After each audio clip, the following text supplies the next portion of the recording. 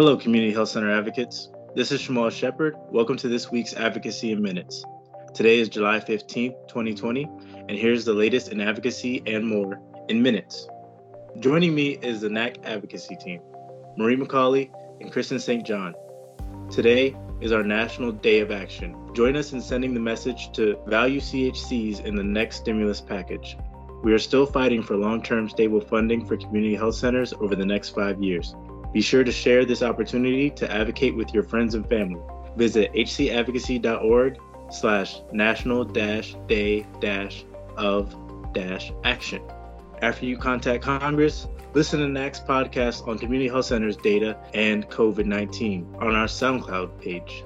Let's dive right in. Kristen, what do you got for us? Hey Shamal. This week's self-care spotlight is tasty and filling. Have some fun with 2 healthy eating resources shared from our very own Unity Northwest Health Center. Check out the Washington Update to find the Whatcom's Veggie RX program and the Unity's Dietitian Kitchen video series. Set some time aside to relax, have fun, and cook a healthy meal. A great way to care for the mind and body. Thanks, Unity Northwest.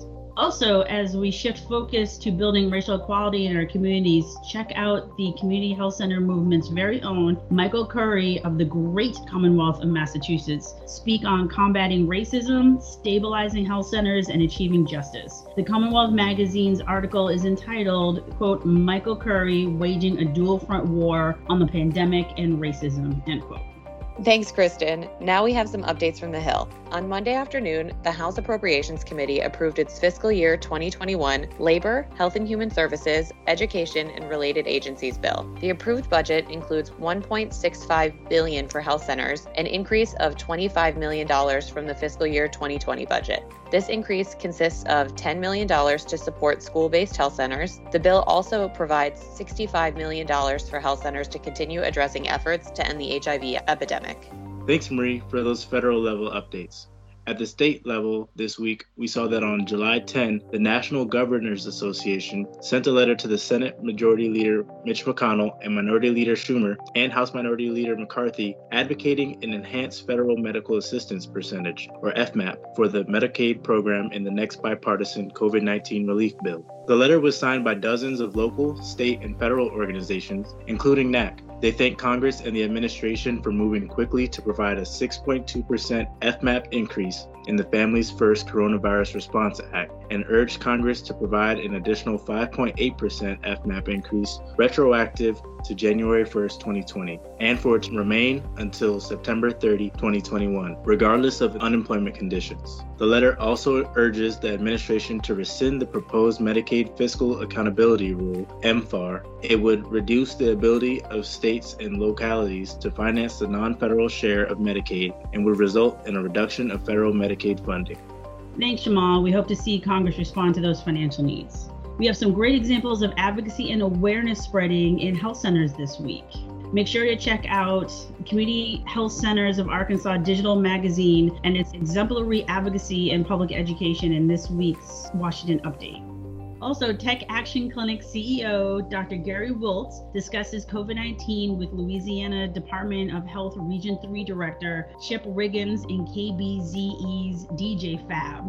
Look for the link in the Washington Update or on HC Advocacy's social media. Last but not least, the California PCA has engaged in multiple virtual efforts to promote census completion during the COVID-19. Since March, they have been disseminating a digital health toolkit providing information on how to complete the census during the pandemic. They also hosted a Census 2020 COVID-19 webinar in June, which featured speakers from local partnerships. The NAC research team has a few more updates for you this week.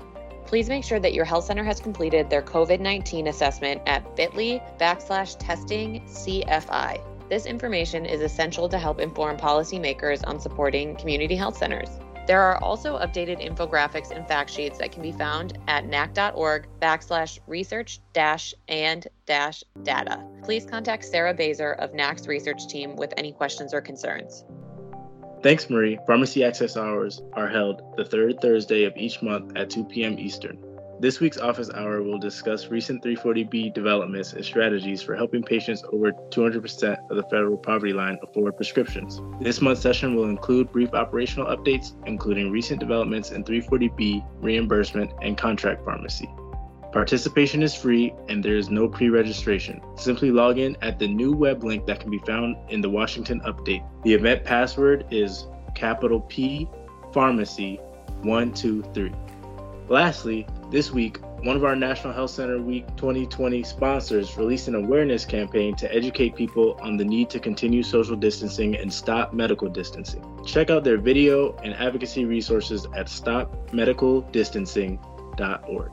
Thanks, team. For our listeners, some quick reminders. Please continue to refer to our HC Advocacy coronavirus advocacy tools in this challenging time. You can find the advocacy website at hcadvocacy.org. In order to keep up with all upcoming advocacy events, visit hcadvocacy.org/calendar. And for further support, please email us at grassroots@nac.org or follow us on Twitter and Facebook at HC Advocacy.